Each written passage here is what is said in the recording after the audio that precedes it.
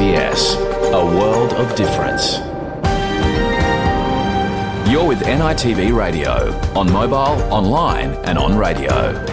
We acknowledge the traditional owners of the land NITV broadcasts from, Wurundjeri people of the Kulin Nation and their elders, past and present. We also acknowledge all Aboriginal and Torres Strait Islander tribes and clans we broadcast to, from the mountains to the plains, from the desert to the sea, from freshwater to saltwater. Yiridamarang, hello, I'm your host Luana Grant and welcome to NITV Radio for this Friday the 23rd of June. Coming up on the program today, we hear from Auntie Kate Kroll, a TAFE New South Wales teacher who is involved in the Wura program, an initiative developed by TAFE New South Wales to help Aboriginal and Torres Strait Islander inmates stay connected to their cultural heritage and express themselves creatively. Also, coming up on today's show, the federal government has introduced real-time reporting of deaths in custody in an attempt to stop people dying behind bars and in police custody.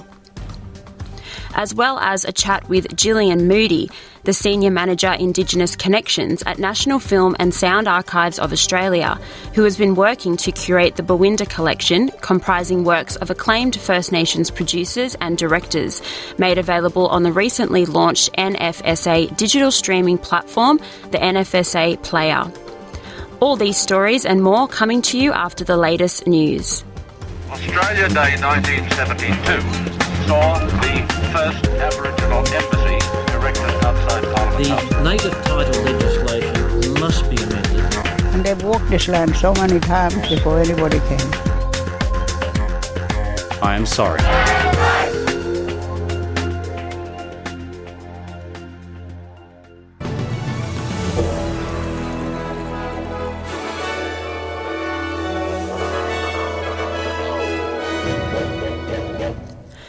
In this bulletin, Deputy Prime Minister Richard Marles rejects claims the date for Australia Day will change if a voice to Parliament is enshrined.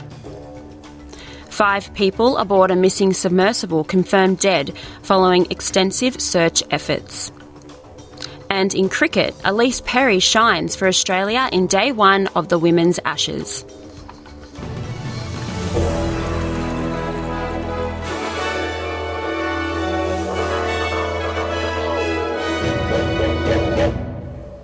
Deputy Prime Minister Richard Marles says the date of Australia Day is not going to change if the voice to Parliament is enshrined in the Constitution. Minister Marles accused the opposition of fear-mongering after a referendum on a voice to Parliament was passed in Parliament on Monday. The Deputy Prime Minister spoke on Channel 9's Today Show. You know, the kind of line of questioning that we've heard from the opposition over the last couple of weeks, which goes to Australia Day and a range of other issues, is really an attempt to be spreading fear and be quite political about an issue which should be above politics. I mean, ultimately, this is about recognising our First Nations people in the Constitution and doing that in a practical way through the establishment of a voice. The opposition are criticising the timing of the referendum on a voice to Parliament. Parliament passed a majority vote on Monday to hold a referendum on a voice. But the Liberal Party insists the referendum is set up for failure and will be divisive for the Australian public. Liberal Senator Susan Ley says the timing of the referendum is only suited to the Prime Minister's political interests. Our argument very strongly is that timing is political. That timing is not about bringing the Australian people with you on something as serious as changing the Constitution, the founding document of our country. Our real call to the Prime Minister is press pause, come to the table. We've offered this in the spirit of friendship to actually work through details of a referendum that would pass. Australia's leading medical organisations are calling on state and federal governments to revolutionise the rural health system, with research revealing a spending gap of $6.5 billion. The National Rural Health Alliance, whose members include medical colleges, Aboriginal health organisations and the Rural Flying Doctor Service, commissioned the analysis that shows each rural Australian misses out on $850 in health spending per year.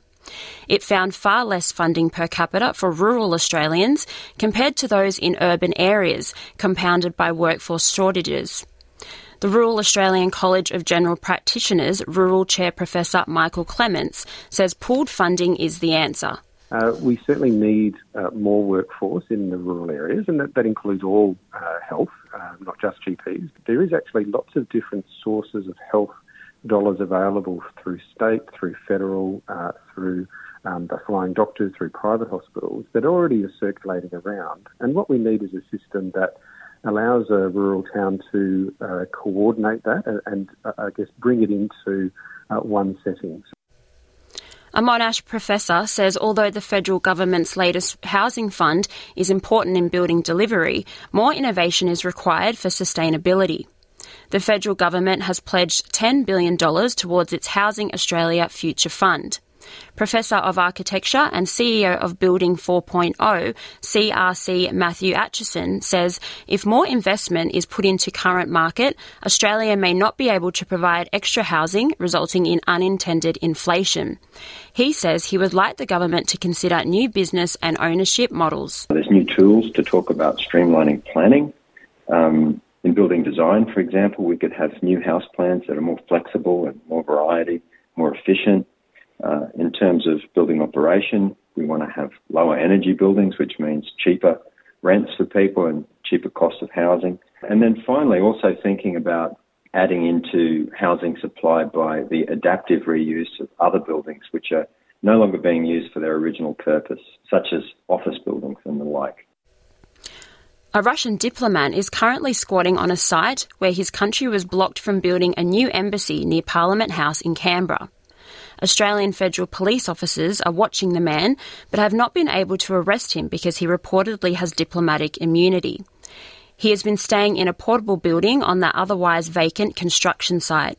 Media reports a spokesperson for Home Affairs Minister Claire O'Neill said the government was preparing to seize the land but gave no further details. Opposition leader Peter Dutton says they will cooperate with the government's response as it's in the national best interest. They've got options available to them under the law. There are diplomatic options and representations that can be made, and they'll weigh up all of those equities, including obviously the presence that we have in Moscow, and they will make decisions and we will support those decisions because that's in our country's best interest. The Russian staff or diplomat, or I don't know his status, but whatever it is, should vacate the site and should adhere to the laws of our country. Moscow is expected to launch legal action to challenge legislation pushed through the parliament last week, denying Russia access to the prime Yaroslavl block on national security grounds. Ukrainian missiles have struck the Chonar Road Bridge connecting Crimea with Russian-held parts of the southern Kherson region. The so-called Gate to Crimea, known by Russians with a different spelling as the Chonar Bridge, is one of a handful of links between Crimea, which Moscow annexed from Ukraine in 2014. Russian investigators said 4 missiles had been fired by Ukrainian forces at the bridge. Repairing the Chonar Road Bridge could take up to several weeks. The 5 people aboard a missing submersible have been confirmed dead after a Canadian deep-sea robot discovered the vessel's wreckage on Thursday morning.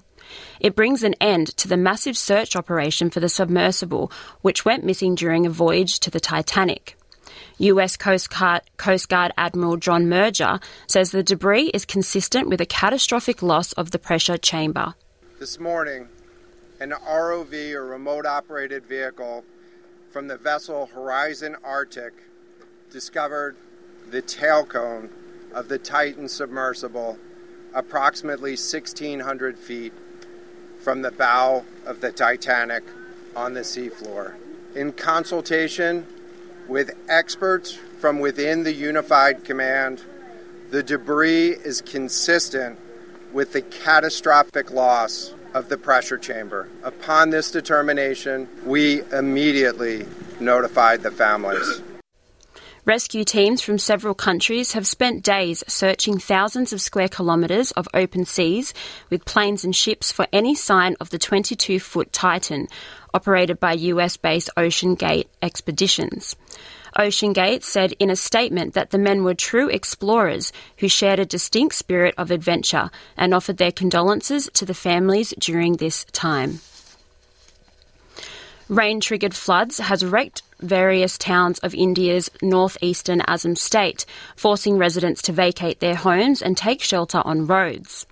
The flood situation in Assam's Nalbari town worsened as around 45,000 locals were affected and seen wading through water, carrying their belongings as the floodwater entered their homes.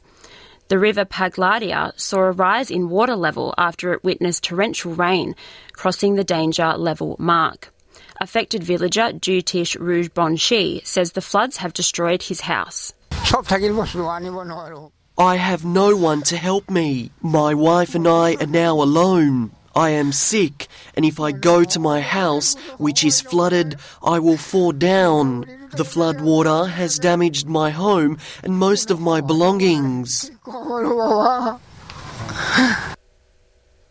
A new report has found that half of young Australians want to disconnect from social media, but the fear of missing out keeps them logged in. The survey from mental health foundation Headspace revealed young people are aware that social media does more harm than good, with almost half of respondents to a survey saying that they see online as more negative than positive. Despite this awareness, 1/3 feel as though they should use social media more and feel pressured to keep abreast of news and current events. Headspace also found 1 in 3 young people experience problematic social media use. More young women than young men fell into this category, and the rate was higher for young LGBTQI+ youth. There have been hundreds of calls for help after heavy rain battered Adelaide and the surrounding hills area. Rain is set to ease today, but more showers and possible thunderstorms are expected over the weekend. The SES has so far responded to 240 calls for assistance, mostly relating to property damage and riverine flooding. The emergency services are calling for commuters to cautiously plan their travel and find an alternate route if confronted with floodwaters. About 70 millimetres of rain was recorded yesterday, and further falls are expected later on Friday. And now to cricket. Elise Perry fell just short of a record-equalling third Test century after being caught for 99 before Australia went to stumps at 7-3-2-7 on day 1 of the Ashes. Perry, Australia's best player for the past decade, was agonisingly close to joining Jill Kennard and Betty Wilson as the nation's only players with 3 Test tons. But Perry's Trent Bridge innings has given Australia the upper hand after the first day of the sole test at the start of the multi-platform series. The test match kicks off the multi-platform series with 4 points on the line in this match and 2 points available for each of the one-day internationals and 3 T20s. Australia have held the Ashes since 2015, winning or drawing the past 4 series. And now a look at today's weather. Broome, sunny 26. Perth, showers easing 15. Adelaide, similar conditions 16. Melbourne, a shower or 2, clearing 13. Hobart, rain 11. Albury-Wodonga, cloudy 9. Canberra, showers easing 11. Wollongong, a shower or 2, then sunny 18. Sydney, much the same 18. Newcastle, a shower or 2, windy 20. Brisbane, mostly sunny 27. Townsville, partly cloudy 27. Cairns, partly cloudy 28. Alice Springs, sunny 24. Darwin, similar conditions 32. And the Torres Strait Islands, partly cloudy 29. And that is NITV Radio News.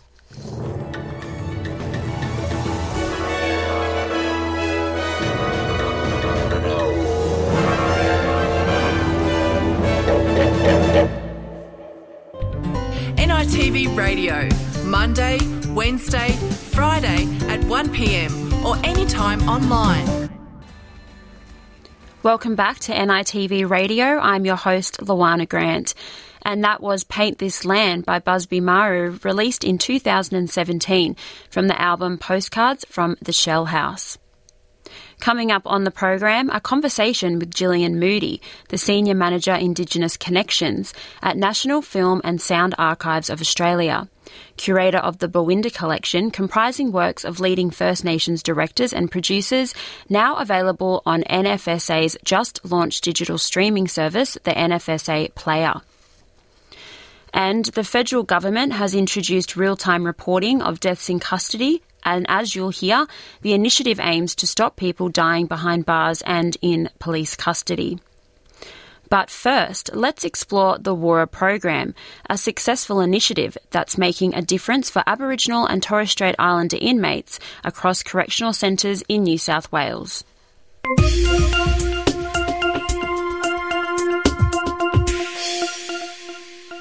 The WURA program is an initiative that has been developed by TAFE New South Wales to help Aboriginal and Torres Strait Islander inmates at the Bathurst Correctional Centre stay connected to their cultural heritage and express themselves creatively.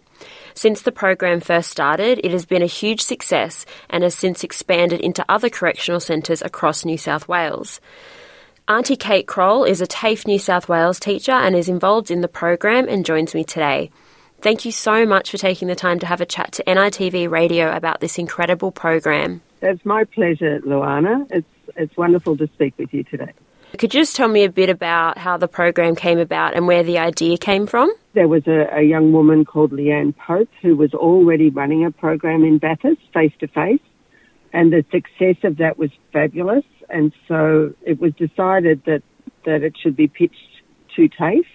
To develop a certificate course, a proper accredited course, so that all the boys who do the course get a certificate and accreditation they can take on to further learning. And so the WURA course was developed, and it was developed just when COVID started, and so it was developed to be delivered online. And this was a fantastic thing to happen because then COVID caused the chaos that COVID caused. And we had 3 people trained up to deliver across New South Wales, and we were able to keep courses and interest and involvement in learning about culture up in all those correctional centres that we were working in, instead of just abandoning all the face-to-face classes. Can you explain a bit about how the course is structured and what sort of activities are the men learning, and how long, I guess, does the program also run for? We run the course only over 4 days.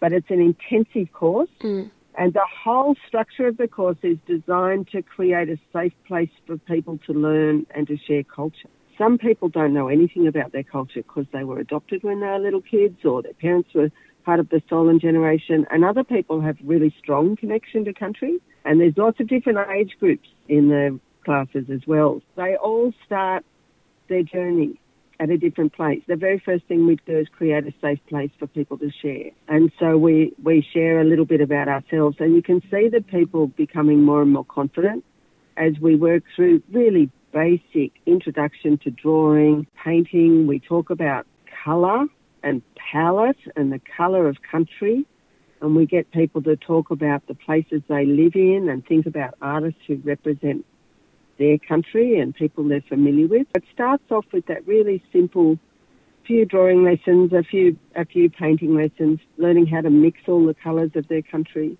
learning how to see. I believe that, as you know, our people are tenacious and resilient, and we used to have acute sight and hearing because we needed to survive and see opportunity in our environment. And we've sort of lost that. A lot of people who live in the areas that were colonised early have lost that acute sight and hearing. So we do a few really specific drawing exercises to try and click on observation.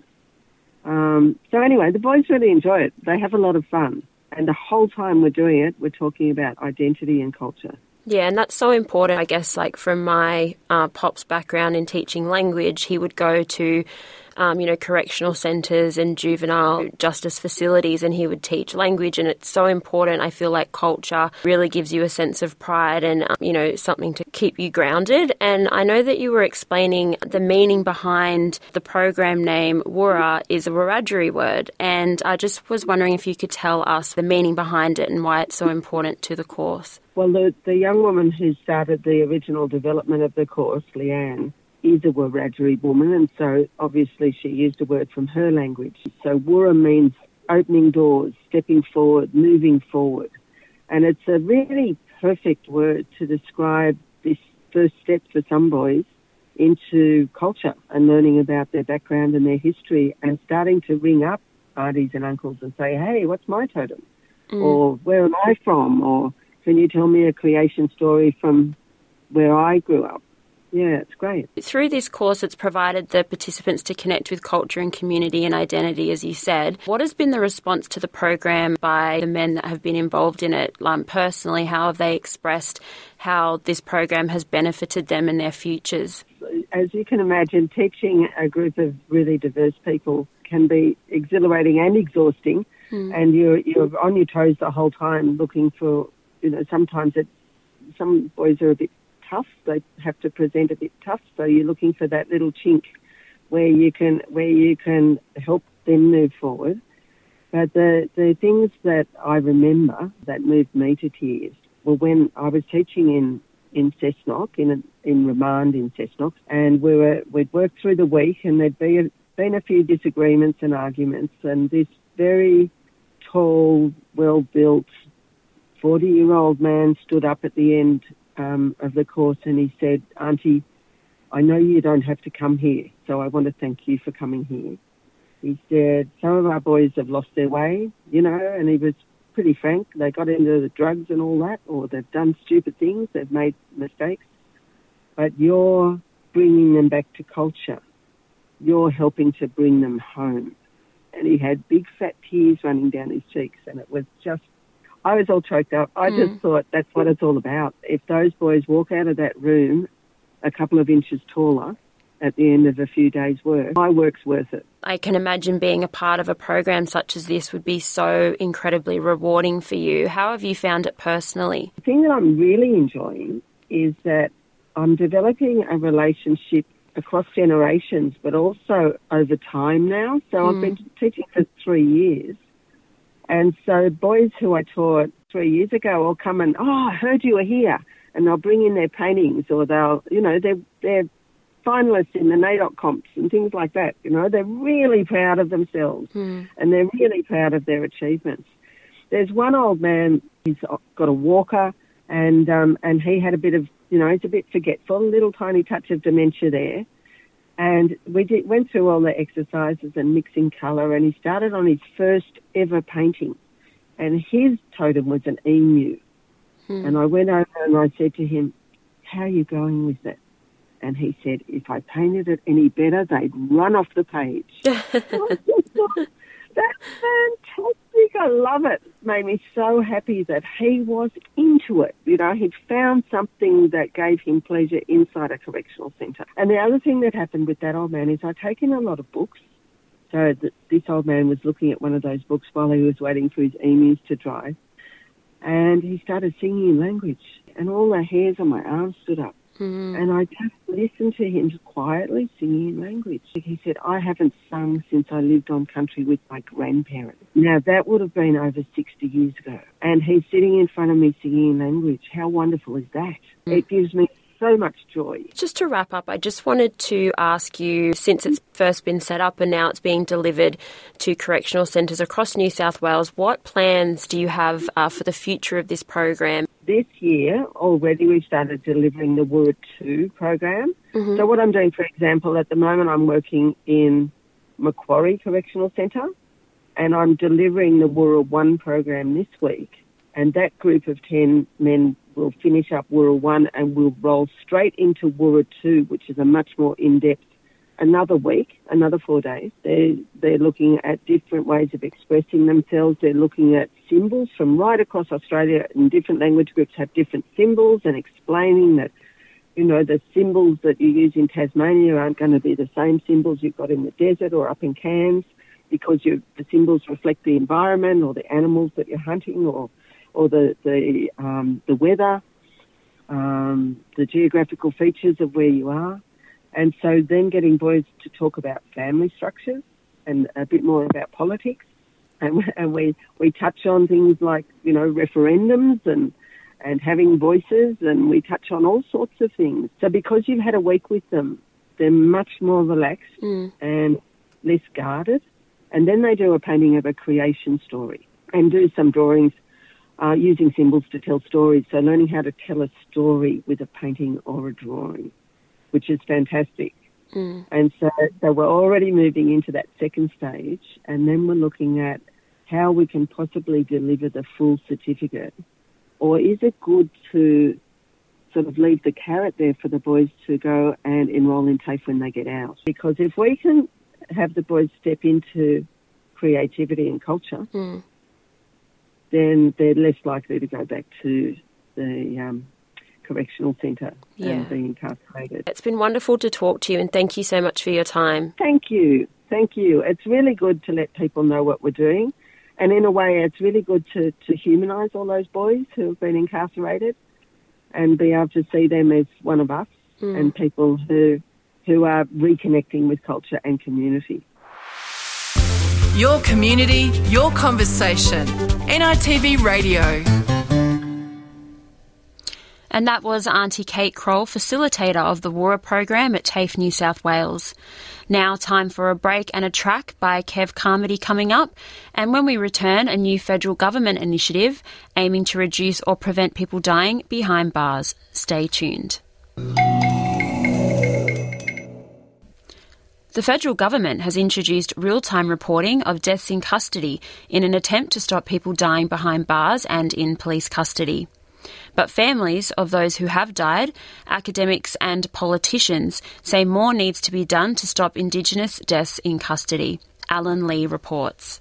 Since the Royal Commission into Aboriginal deaths in custody handed down its recommendations 32 years ago, more than 540 Indigenous people have died in custody. That's a statistic the federal government has labelled a national shame. In a move away from the current system of quarterly reporting, a new dashboard will show the number of deaths in police custody prisons and youth detention centres in real time. Mark Dreyfus is the Federal Attorney General. Real-time reporting will enable the collection of data from the states and territories. It'll be made public in as close to real time as we can make it, and using that data we can make changes to custodial practices to see if we can bring deaths in custody to an end, because that's got to be the objective. While the Australian Institute of Criminology has monitored deaths in custody since 1992, until now there's been no real-time reporting. The dashboard on their website shows that since January, 6 Indigenous men have died in custody, 4 died in prison and 2 were in police custody. The move has been welcomed, but advocates say more needs to be done to prevent deaths in custody. Mark Dreyfus again. We can do more than one thing. This is not the whole solution, real-time reporting of deaths in custody, but it's part of the solution. April Day is the daughter of Yorta Yorta woman Tanya Day, who died in custody in 2017. I don't see how having this database where it de-identifies our mob, dehumanises our people, how that is going to actually address the systemic issues that are leading to our loved ones dying in custody. I know that this was a recommendation from the Royal Commission into Aboriginal deaths in custody, and I'm always the first to welcome any recommendation being implemented, but it needs to be done so in a meaningful way, and it needs to be co-designed and with our families and the community's input. Otherwise, to me, it is just a tokenistic gesture. Regular reporting of Indigenous deaths in custody was one of the 339 recommendations made in the 1991 Royal Commission. A review in 2018 found just over half had been implemented, which Independent Senator Lydia Thorpe says is not good enough. Out of all of those recommendations, why is that the priority? That's not saving our lives. It's counting the body bags. And I think that, they could have done better than that. Opposition spokeswoman for Indigenous Australians, Jacinta Nampijin-Price, says the emphasis should be on preventing people going to prison in the first place. The road toward incarceration generally starts out because of lack of education, fatherlessness, domestic and family violence in the home, and they're all issues that I think are really important to focus on to prevent incarceration in the first place. The real-time monitoring of growing numbers of incarcerated youth was welcomed by legal academic Hannah McGlade. We're still criminalising Aboriginal children throughout the country from the mere age of 10 years old. So we certainly are not implementing Royal Commission key recommendations and need to be doing much better across the nation. While incarceration is the responsibility of the states, the Attorney-General is making a promise. I'm going to make as sure as I can that every one of the recommendations that's still left, still relevant and directed at the Commonwealth of Australia is going to be implemented. Alan Lee, SBS News. Join NITV Radio on Facebook. What our ancestors invented was a sophisticated and robust civilization. The groundbreaking new series. We're rewriting the history of Australia. The First Inventors. Starts 8:40 Thursday on 10 and NITV. Welcome back. I'm your host, Luana Grant, and you're listening to NITV Radio. Gillian Moody is the Senior Manager, Indigenous Connections at National Film and Sound Archives of Australia, as well as a very talented filmmaker. Jill has been responsible for curating the Bawinja collection, consisting of drama, movies, music and live performances by First Nations creators. The Bawinja collection is available on the new digital streaming service NFSA Player. NITV Radio's Bertrand Tugandami spoke with Jill about this new collection and what inspired her.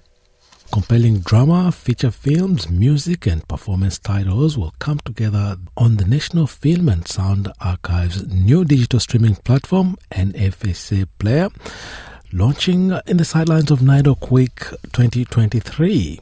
The platform features the Bawinja collection, curated by NFSA's Senior Manager Indigenous Connections, Gillian Moody. And I'm happy to say Gillian has just joined us on NITV Radio to explore the new platform and its First Nations content. Gillian, first of all, thanks for joining us on NITV Radio. Thanks for having me. Now, the Bawinja Connection, I hope I'm saying it correctly, you curated it. It features 17 titles, I believe. Can you tell us about this collection? I believe you are saying it correctly, Bawinja collection. And Bawinja is a Dharawal word that means remember. So I curated this collection together for a couple of different reasons. One, because we were launching it around NAIDOC Week, so we wanted to sort of have something that showed and related to the theme of For Our Elders. And the second reason for me pulling this together was I wanted to really showcase a selection of films that spoke to our voices on screen and how we've been represented over time on screen and in screen stories. So I sort of start with a couple of films that were made in the 70s. And in the 70s, that was a time where a lot of stories were being made sort of about us, I suppose, by non-Indigenous filmmakers. Often those people were people that just, they had the skills and opportunity of being able to have the gear, I suppose, the cameras and so forth, and they created these relationships then with the communities and went in and would make these stories with the members of the community. And then there was a time that shifted and it became much more of a meaningful collaboration, I suppose, where suddenly, some of those Aboriginal and Torres Strait Islander people that were involved in those productions, whether it be actors who were inputting into their characters and the scripts of how their characters may speak and behave in different ways, they were suddenly being credited for those roles and for their engagement in those productions in that way. And then eventually there was a real shift that happened through the 90s where a big change happened and there was more Aboriginal and Torres Strait Islander people entering into our radio and our film and television sectors. And suddenly we were not only behind, in front of the camera or a microphone, but we were suddenly behind the cameras as well in the key sort of roles as writers, directors, producers and actors. And so this collection has the aim of sort of showcasing that in a select way 17 films. There's so many more that we could have also included, but, we had to put a bit of a limit on it. Yeah, but you featured some of the very, very highly celebrated producers and directors, including Warwick Thornton, Rachel Parkins, Bangara Dance Theatre, and with outstanding productions in there. That's right, yeah. I really wanted to showcase just the exceptional talent that we have in this industry, but also I wanted to sort of showcase some of those elders within our community as well, and the people that were some of our pioneers, I suppose, in screen content and screen storytelling. We've got Lousy Little Sixpence in there, which was a really great collaboration between co-director, who was Uncle Jerry Bostock, and his brother, Uncle Lester Bostock, who was a producer, and they worked very closely with Alec Morgan, who's a non-Indigenous filmmaker who has had a relationship with many Indigenous filmmakers over the years. And they created that beautiful documentary called Lousy Little Sixpence. So that's amongst the collection.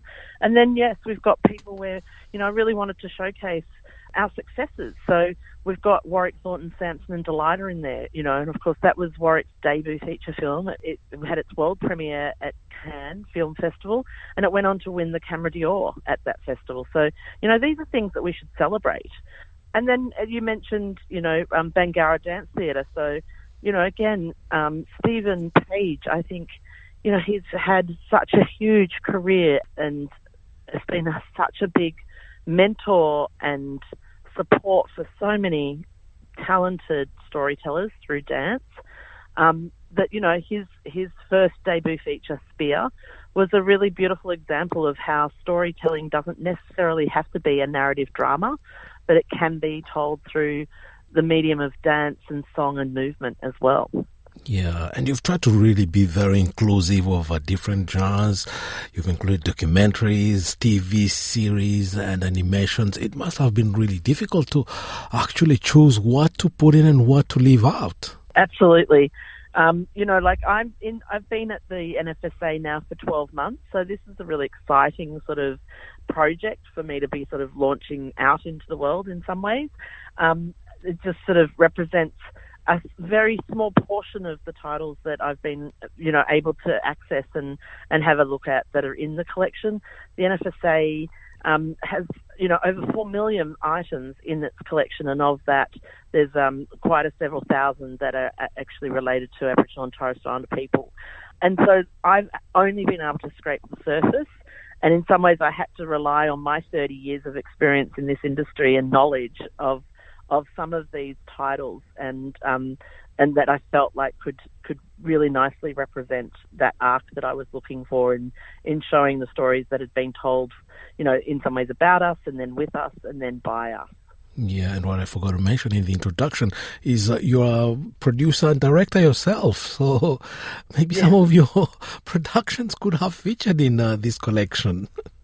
Yeah, well, actually, I co-produced with Michaela Persky on Black Divas, and we have included Black Divas in the collection.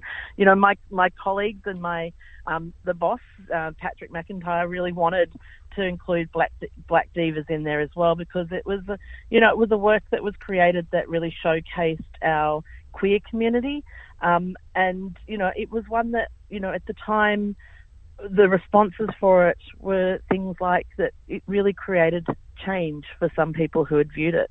And so that was important then to make sure that we did have those sort of projects as well included. So yes, there are a couple in there that I have had an opportunity to have worked on. There's a couple in there, of course, that, I had the opportunity to be a part of through my previous role many moons ago now when I worked at Screen Australia. So I was very aware of some of these projects, and I was very aware of the importance of them because of the teams that were gathered to create them. And it's said that the NFSA player intends to make all this content available to as large a public as it can possibly be, but it will feature some pay-per-view and some free content as well. Yeah, that's right. I mean, the NFSA player is a way for the NFSA to move into the digital world. So many people are now accessing it the way that we access screen content, and so it's a perfect opportunity for us to also enter into that space. And it will allow us over time to really sort of be able to resurface some of the material that is in the archive, and also to celebrate, newer material as it comes in as well. It's an opportunity. This is a pilot sort of program, I suppose. It's our first little presentation out to audiences.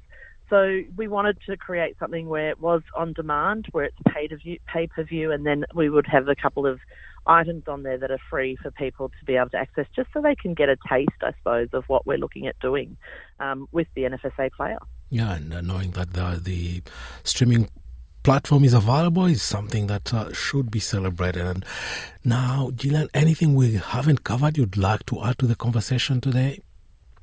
No, I think we've covered everything pretty much from my retained memory. Okay. I think that's all pretty good. Gillian Moody, Senior Manager, Indigenous Connections at the National Film and Sound Archives of Australia. Thank you very much for taking the time to talk to us today about the new on-demand NFSA platform. Thanks so much for having me. Visit sbs.com.au/NITV Radio.